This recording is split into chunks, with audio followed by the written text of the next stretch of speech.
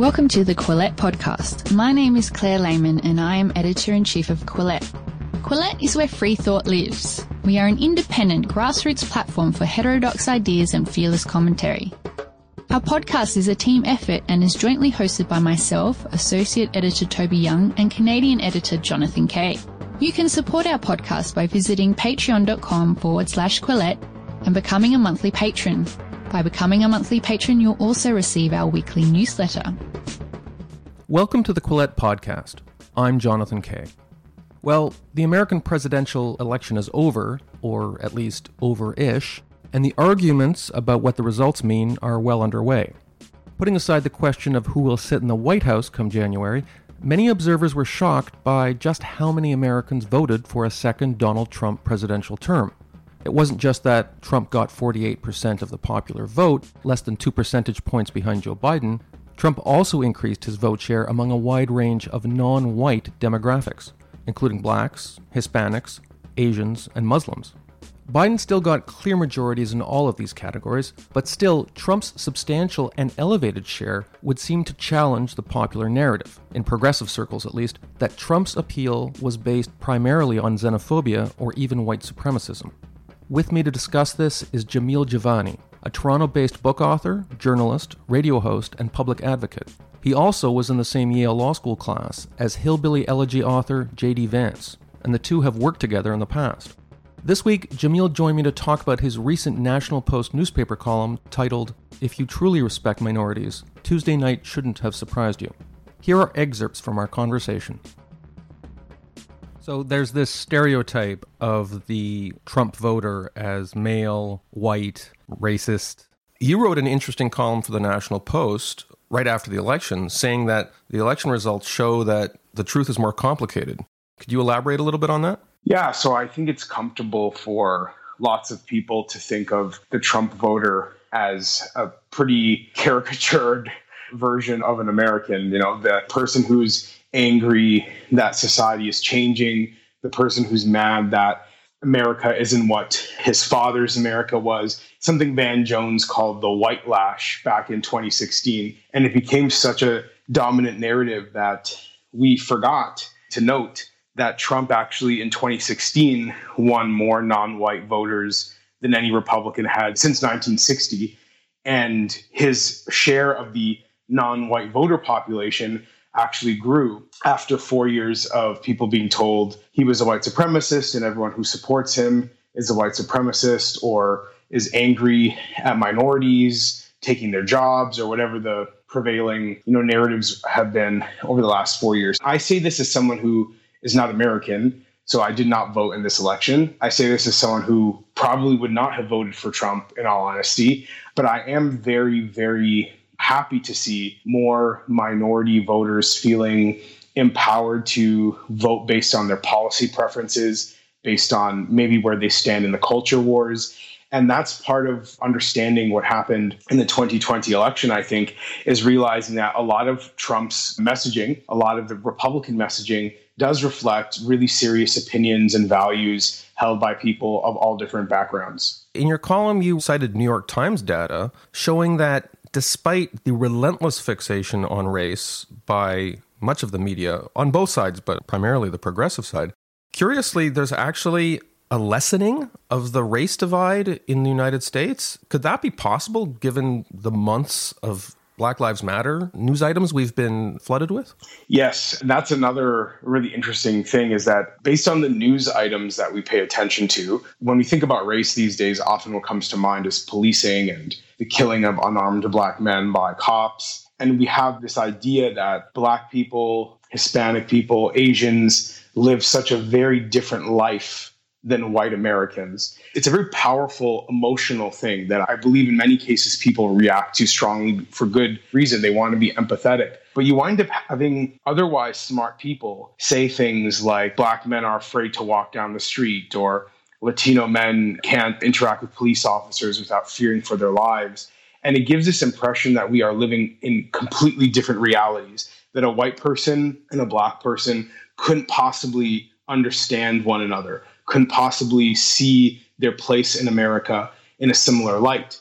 But if you look at other data points, it paints a very different picture, right? I mean, interracial marriage is up and has been up every single decade, every single year since the miscegenation laws of the United States were rightly ruled unconstitutional. And so you look at it and you say, well, if we're living such different lives, if we can't understand each other, how are so many of us finding the ability to love one another, have children with one another, share a home with one another? You look at other statistics that show, despite persisting inequalities in American society, many minorities are climbing the ladder. They're getting high school diplomas, they're getting college degrees, they're entering the workforce, they're finding themselves in positions of leadership that were not open to them in the past.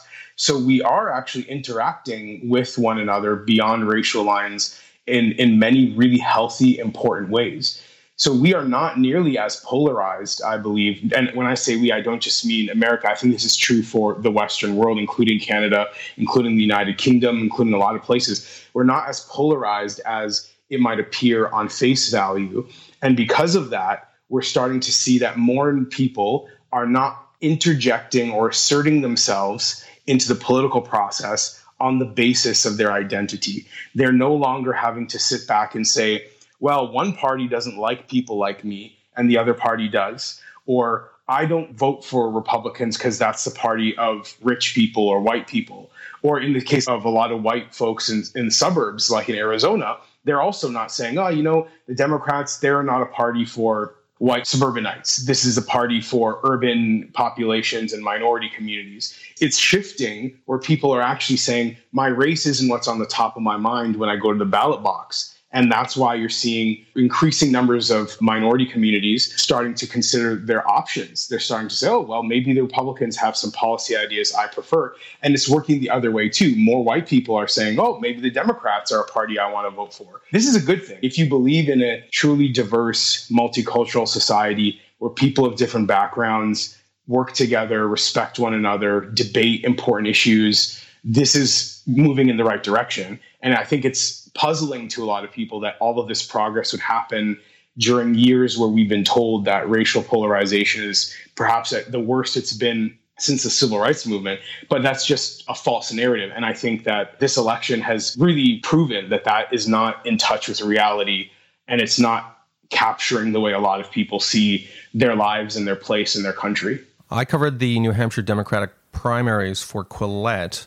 New Hampshire is a very white state. It is not racially representative of the rest of the United States, but you can still see some patterns emerge. I would go to an Elizabeth Warren event, and the room would be almost 100% primarily female, primarily wealthy-seeming, highly educated people, lots of nice cars parked outside, lots of nice clothes. And I would hear a lot about race, what Black people want and what Hispanic people want. When you came out, I felt like it was a lot of white people convincing themselves about what people of color wanted. And I thought that was connected to the full court press that the New York Times and other progressive media put on to get a woman of color on the ballot for the Democrats.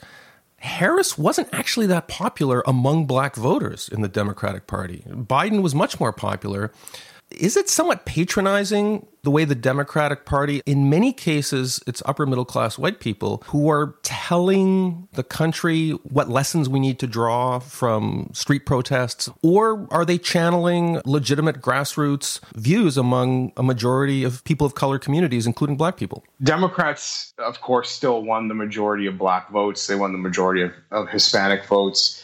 They still have a trusted relationship to some extent with large portions of these minority communities.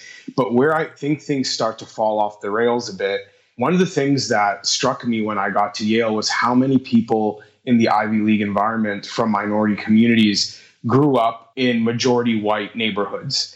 And what I think that means is that if you haven't spent a lot of time with people in minority neighborhoods, if you haven't spent a lot of time with people who might all look similar, but actually think quite differently about the world, it's easy to come to, I think, a fairly simplistic and, I would say, you're correct, patronizing understanding of who these folks are and overlook how complex their lives are. Like, I grew up in a mostly Black and Indian neighborhood. And if you grow up in that kind of environment, you learn pretty quickly that, we don't all just sit around all day and talk about how we have things in common, right? Like we don't sit around being like, hey, you're black, I'm black too. That's actually an opportunity to really highlight the diversity in these minority communities, because you realize we have different opinions and that's what we talk about, just like everyone else. When you wind up with a lot of these elites from minority communities who have fashioned their entire identity in contrast to a white majority, then race becomes very, very central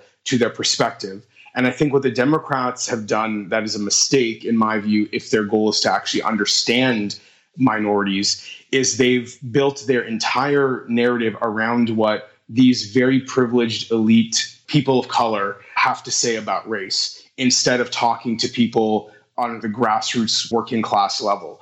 Every institution is going to have its strengths and weaknesses determined in part by the people that they permit to be leaders. And what the Democrats have done is they've taken a very top-down approach, where a lot of the folks who they have anointed as authentic voices, as people who know what's going on in minority communities and minority neighborhoods, they simply just don't have the same connections. You look at like a DeRay McKesson, for example, who the Democrats embrace hugely, one of the co-founders of Black Lives Matter. When he tried to run for mayor in Baltimore, the guy barely got, I think, 3% of the vote. And that's a majority black city. I mean, it just shows you that the people who Democrats listen to do not really speak for very many people at all. Just like I think a lot of the white folks in the Democratic Party are quite out of touch with white voters as well. And I think that the blind spot that gets created in all of that is they really believe that, you know, you can pick a certain elite few people from these communities and they will channel, I don't know, through their DNA, their melanin, whatever it is, the perspectives and values of, you know, a very diverse set of millions of Americans. And I think that's proven to be false. And what's occurring, I believe, is a generational shift where more people are realizing I don't need a gatekeeper to speak for me. Just because that person looks like me doesn't mean I need to rely on him or her to provide a perspective for my community. In fact, I can provide a voice of my own. There's a certain irony in two people who live in Canada, where we're from, though we both spend a lot of time in the United States, talking about American politics. But it's interesting the way I see these echoes here in Canada.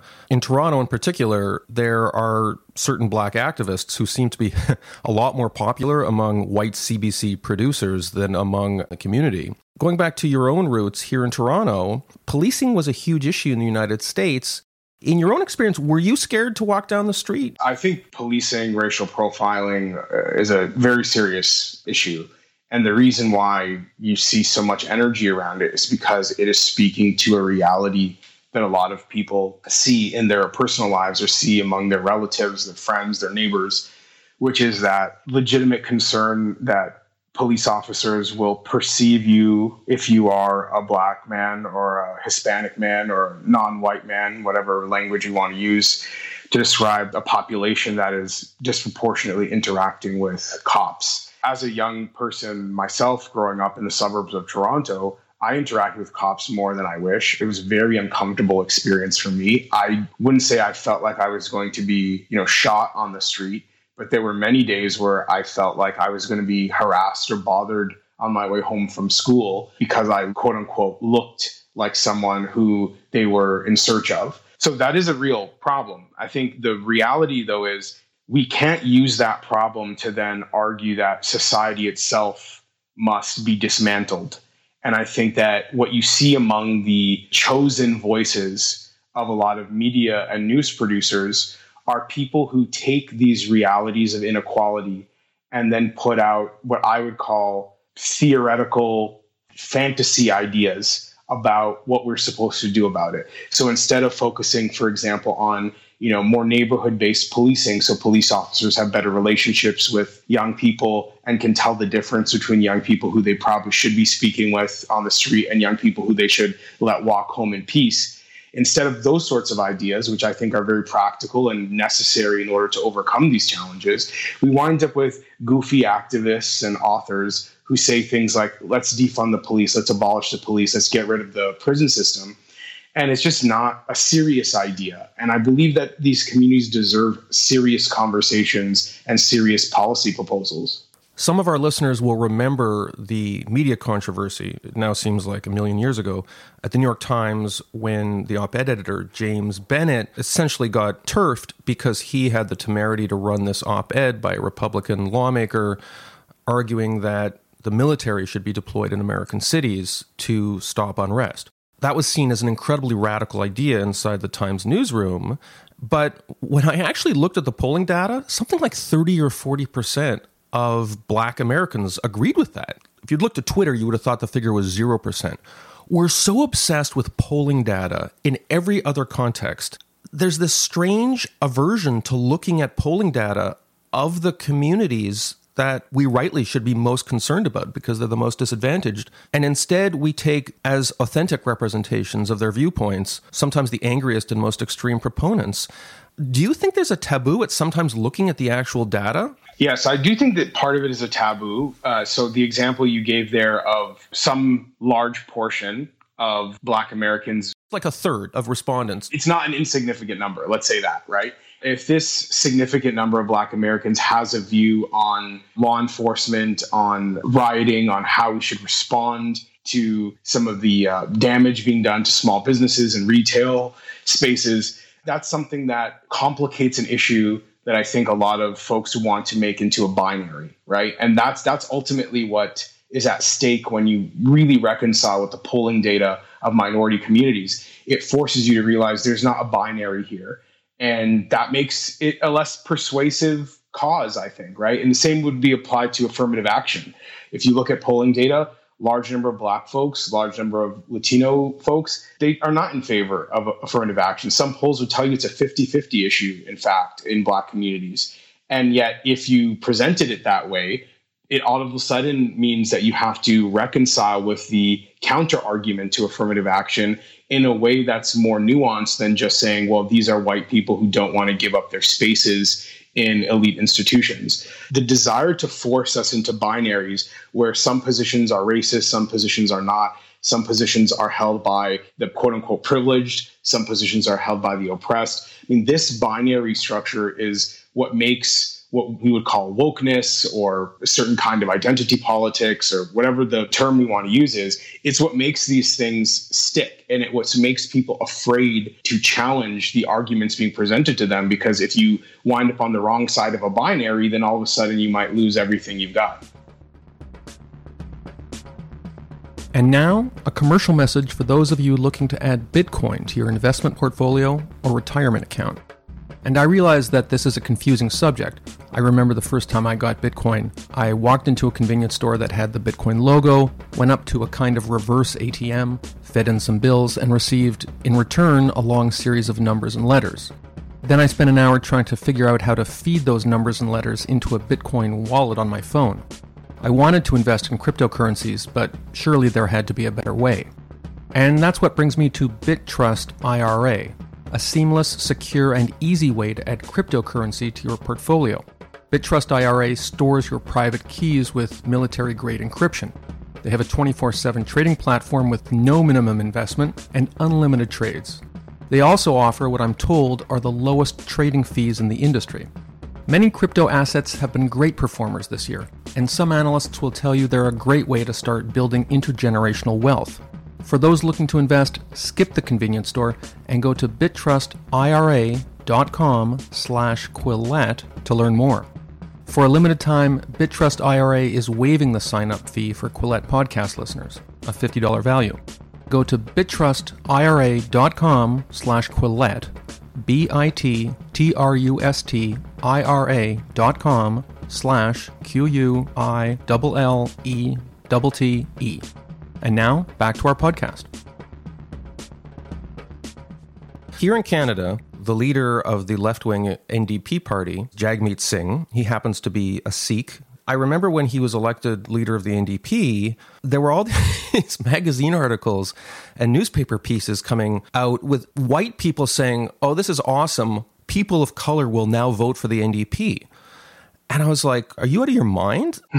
My Hindu friends were like, you think I'm going to vote for a Sikh conspiracy theorist, as he then was, who was promoting the idea that Indian Hindus blew up an Air India flight in the 1980s, because he was essentially peddling a soft version of that conspiracy theory, the idea that somehow, I don't have white skin, I'm going to vote for this guy. This was a serious idea in Canadian politics. And then, surprise, surprise, the results came in from some of the most multicultural ridings in the Toronto area, such as Scarborough. And wow, he didn't do well. Gee, who knew? Apparently, non-white people don't just vote for people who have melanin. This is a problem in Canada, too. Absolutely. And in fact, a lot of majority or large Sikh populations in ridings across Canada also didn't vote for Jagmeet Singh. So the idea that even his own religious community would uniformly line up behind him proved to be a complete falsehood. In fact, a lot of people wound up voting for a guy who was caught having a blackface hobby, right? I know that guy. Yeah. Based on how we would assume, according to some of these dominant narratives, people of color think, they would say, well, not only would I want to get behind the leader of a party who's also a person of color, but I definitely wouldn't want to vote for the guy who's a blackface enthusiast, right? And yet many of them did. I'm not the biggest fan of Prime Minister Trudeau, but just as I'm happy to see minorities push back on the idea that they're monoliths in the case of voting for Trump, I was also happy to see that happen in the case of Prime Minister Trudeau, that you can't just look at people and make assumptions about their voting preferences or their policy preferences based on what they look like. And that's kind of the problem when we were talking about the police. That's the problem that I felt as a kid with cops, that they were looking at me and assuming something about me based on what I look like. And people don't like that. Like whether it's a cop doing it or a journalist or a pollster, there's something inherent in a lot of us, not everyone, but a lot of us who just want to push back against that and say, I am an individual, you must respect me as a man or as a woman. By the way, just for those following at home, maybe who aren't Canadian, Justin Trudeau, the Canadian Prime Minister, when asked how many times he had worn blackface, this is his answer. He said he could not recall. Yeah. You are somebody who is, even though you're from Canada, you're really well placed to look at the racial divide here. Because on one hand, I know you've written a book and you've done grassroots research on how men of color, how they're seen and how they see the world, and how some of their tribal affiliations and how that expresses itself.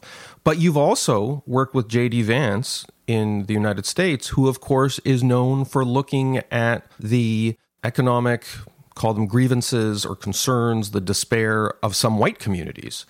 How has that comparative approach informed your understanding of the racial divide and to what extent it's closing in the United States? My friendship with JD started in our first year of law school at our law school orientation.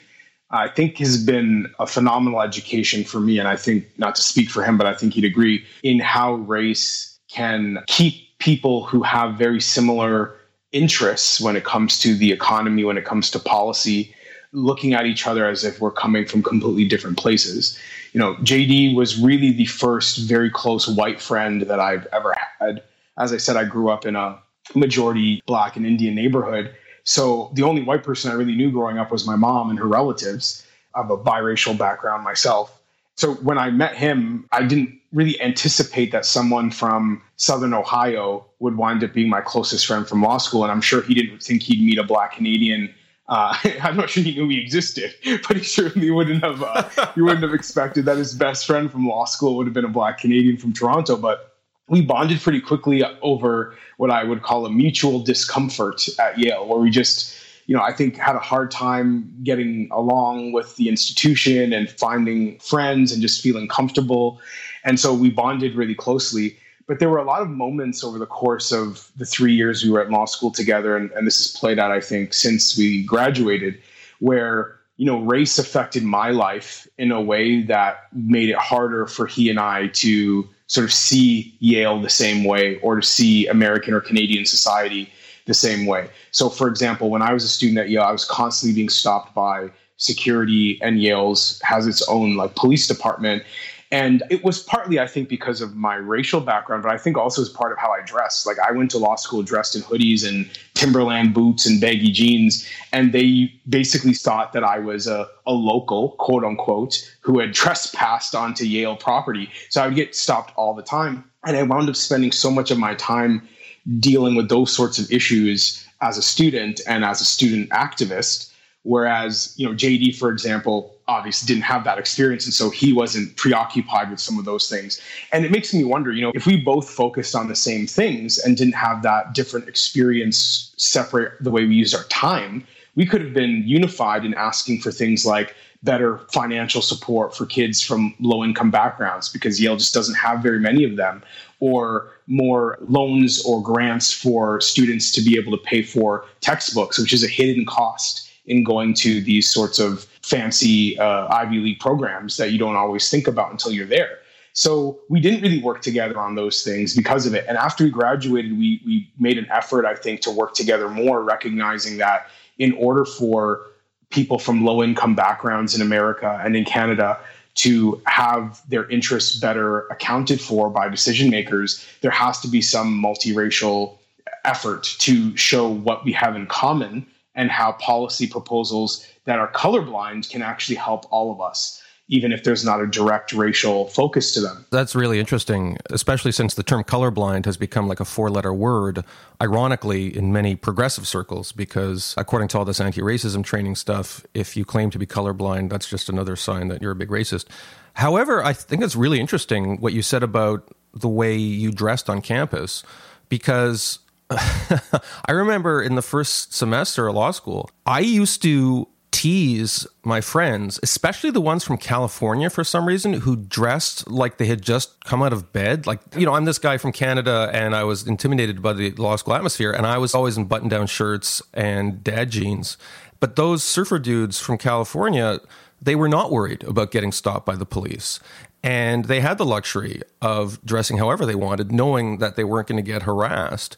I think for a lot of people, including myself, as much as we criticize the cultural excesses of the Black Lives Matter movement and such, it has been in education. And we have heard stories. And on Twitter, I'm seeing all my conservative friends saying, this election has to be a wake-up call for Democrats who think that Trump voters are just white racists. They're not just white racists. Do you think there's been a wake-up call for white conservatives who think that blacks getting harassed by police is not a problem? It's a good question, because I think we have to separate a wake-up call on the need to address inequality as it concerns racial minorities versus the need to address policing. Because I do believe that among a lot of conservatives, there has been a growing recognition that, hey, racial differences do disadvantage some folks, and public policy has a responsibility to address that. And conservatives have become increasingly comfortable talking about charter schools as a way to deal with that. The Trump campaign had a more specific plan for addressing that for Black communities than the Biden campaign had. Trump announced this platinum plan of having $500 billion of loans being put into Black businesses. This is why you had Ice Cube and Lil Wayne and others, other notable, members of the Black community, and essentially either endorse or partner with the Trump campaign. So there is that growing recognition. And I think in Canada, we've seen similar things in terms of economic empowerment is something people are increasingly comfortable with when it comes to talking about minority communities. But I think on the policing side, I just fundamentally believe that although many people may have been alerted to the problems in the justice systems of our respective countries because of Black Lives Matter, I think Black Lives Matter and these activists did a massive disservice in how radical they are. When you can go on their website and see that they want to disrupt the nuclear family, it's just like, whoa. I mean, you maybe had me on the need to do some reforms to make sure a killing like what happened to George Floyd in Minnesota doesn't happen again. But now you've crossed the line where I can't go with you here. And so for as much as they may have helped, I think they also hurt. What I've been trying to encourage people who care about these issues to recognize is we may have just trusted the wrong voices to steer the ship here. And a moment, John, you may remember that even Rush Limbaugh back in June was supportive of those protests. I mean, even some of the most ardent right-wing figures in America were saying positive things about protesters who wanted to address what they called racial injustice. And they lost all that goodwill in the matter of weeks because they couldn't be measured, they couldn't be focused, and the media couldn't put the most reasonable voices in our communities at the forefront. Instead, we went to defund the police, and it just went off the rails. So I do think there needs to be more of a reckoning for conservatives, but I believe that happened in some part with, Muslim voters and Hispanic voters this time around, where, Trump and his campaign moving away from bashing immigrants, for instance, and talking about Muslim bans and, using inflammatory terms about Islam.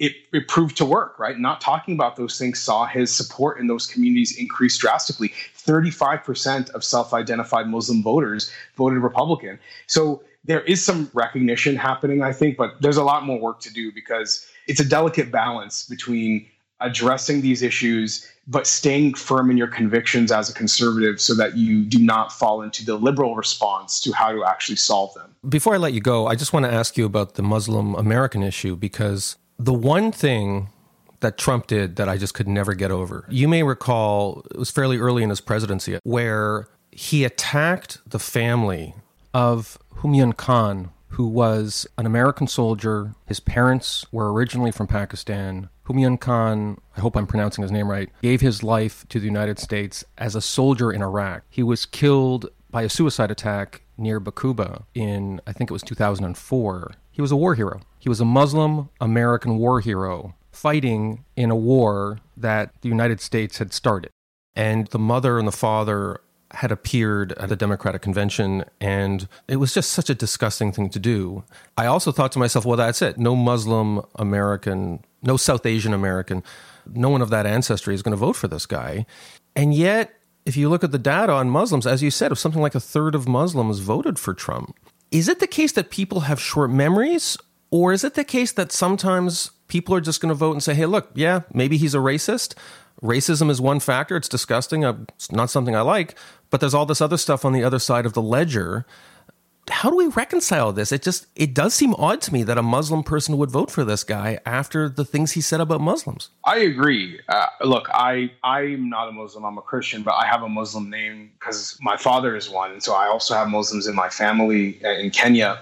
And so it's definitely something that I'm sensitive to just on the basis of how, his rhetoric from 2015 and 2016 affected how people who I love and care about experience society. And that, with his Muslim ban, some of my close friends who are Somalis in the United States couldn't have their family come visit them anymore from Canada. So there's a lot of stuff to that that's really complicated. And I certainly don't want to give Trump a pass on any of it, because when I said I probably wouldn't vote for him if I were American, this is one of the reasons why. I just think he still hasn't made amends for a lot of the damage that he's done to American society.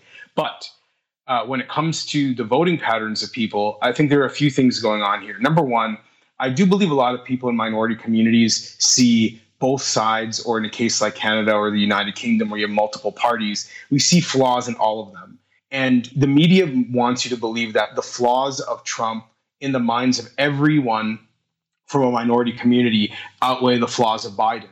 And the reality is, I think a lot of Muslim voters, like Hispanic and Black voters, just did a calculation and said, with all the flaws of all these options, I'm going to prioritize some issues over others. And maybe it would be social conservative values in some cases, or maybe it's believing that Trump has a better grasp on tax policy or economic policy for small businesses.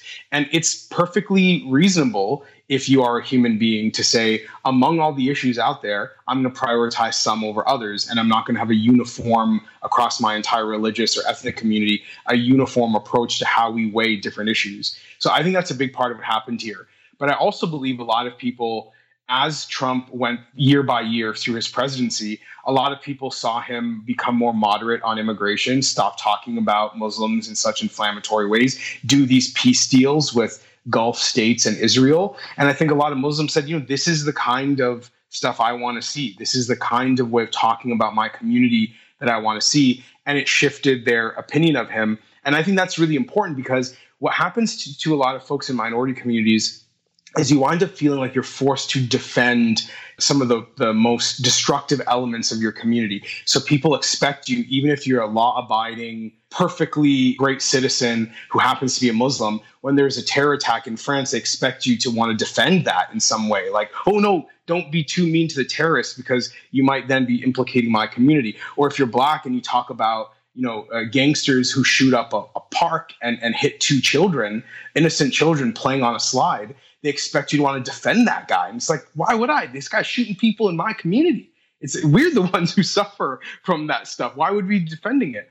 And so I think a lot of minority communities who feel pigeonholed in that way, when they saw Trump start to talk about us in more positive tones and say, no, you don't have to defend this stuff. There's other ways we can engage you in a more positive way, in a more constructive way. It's appealing because it just opens up the ways we can exist. And I think many of us just want to have the freedom to exist in a society as an individual.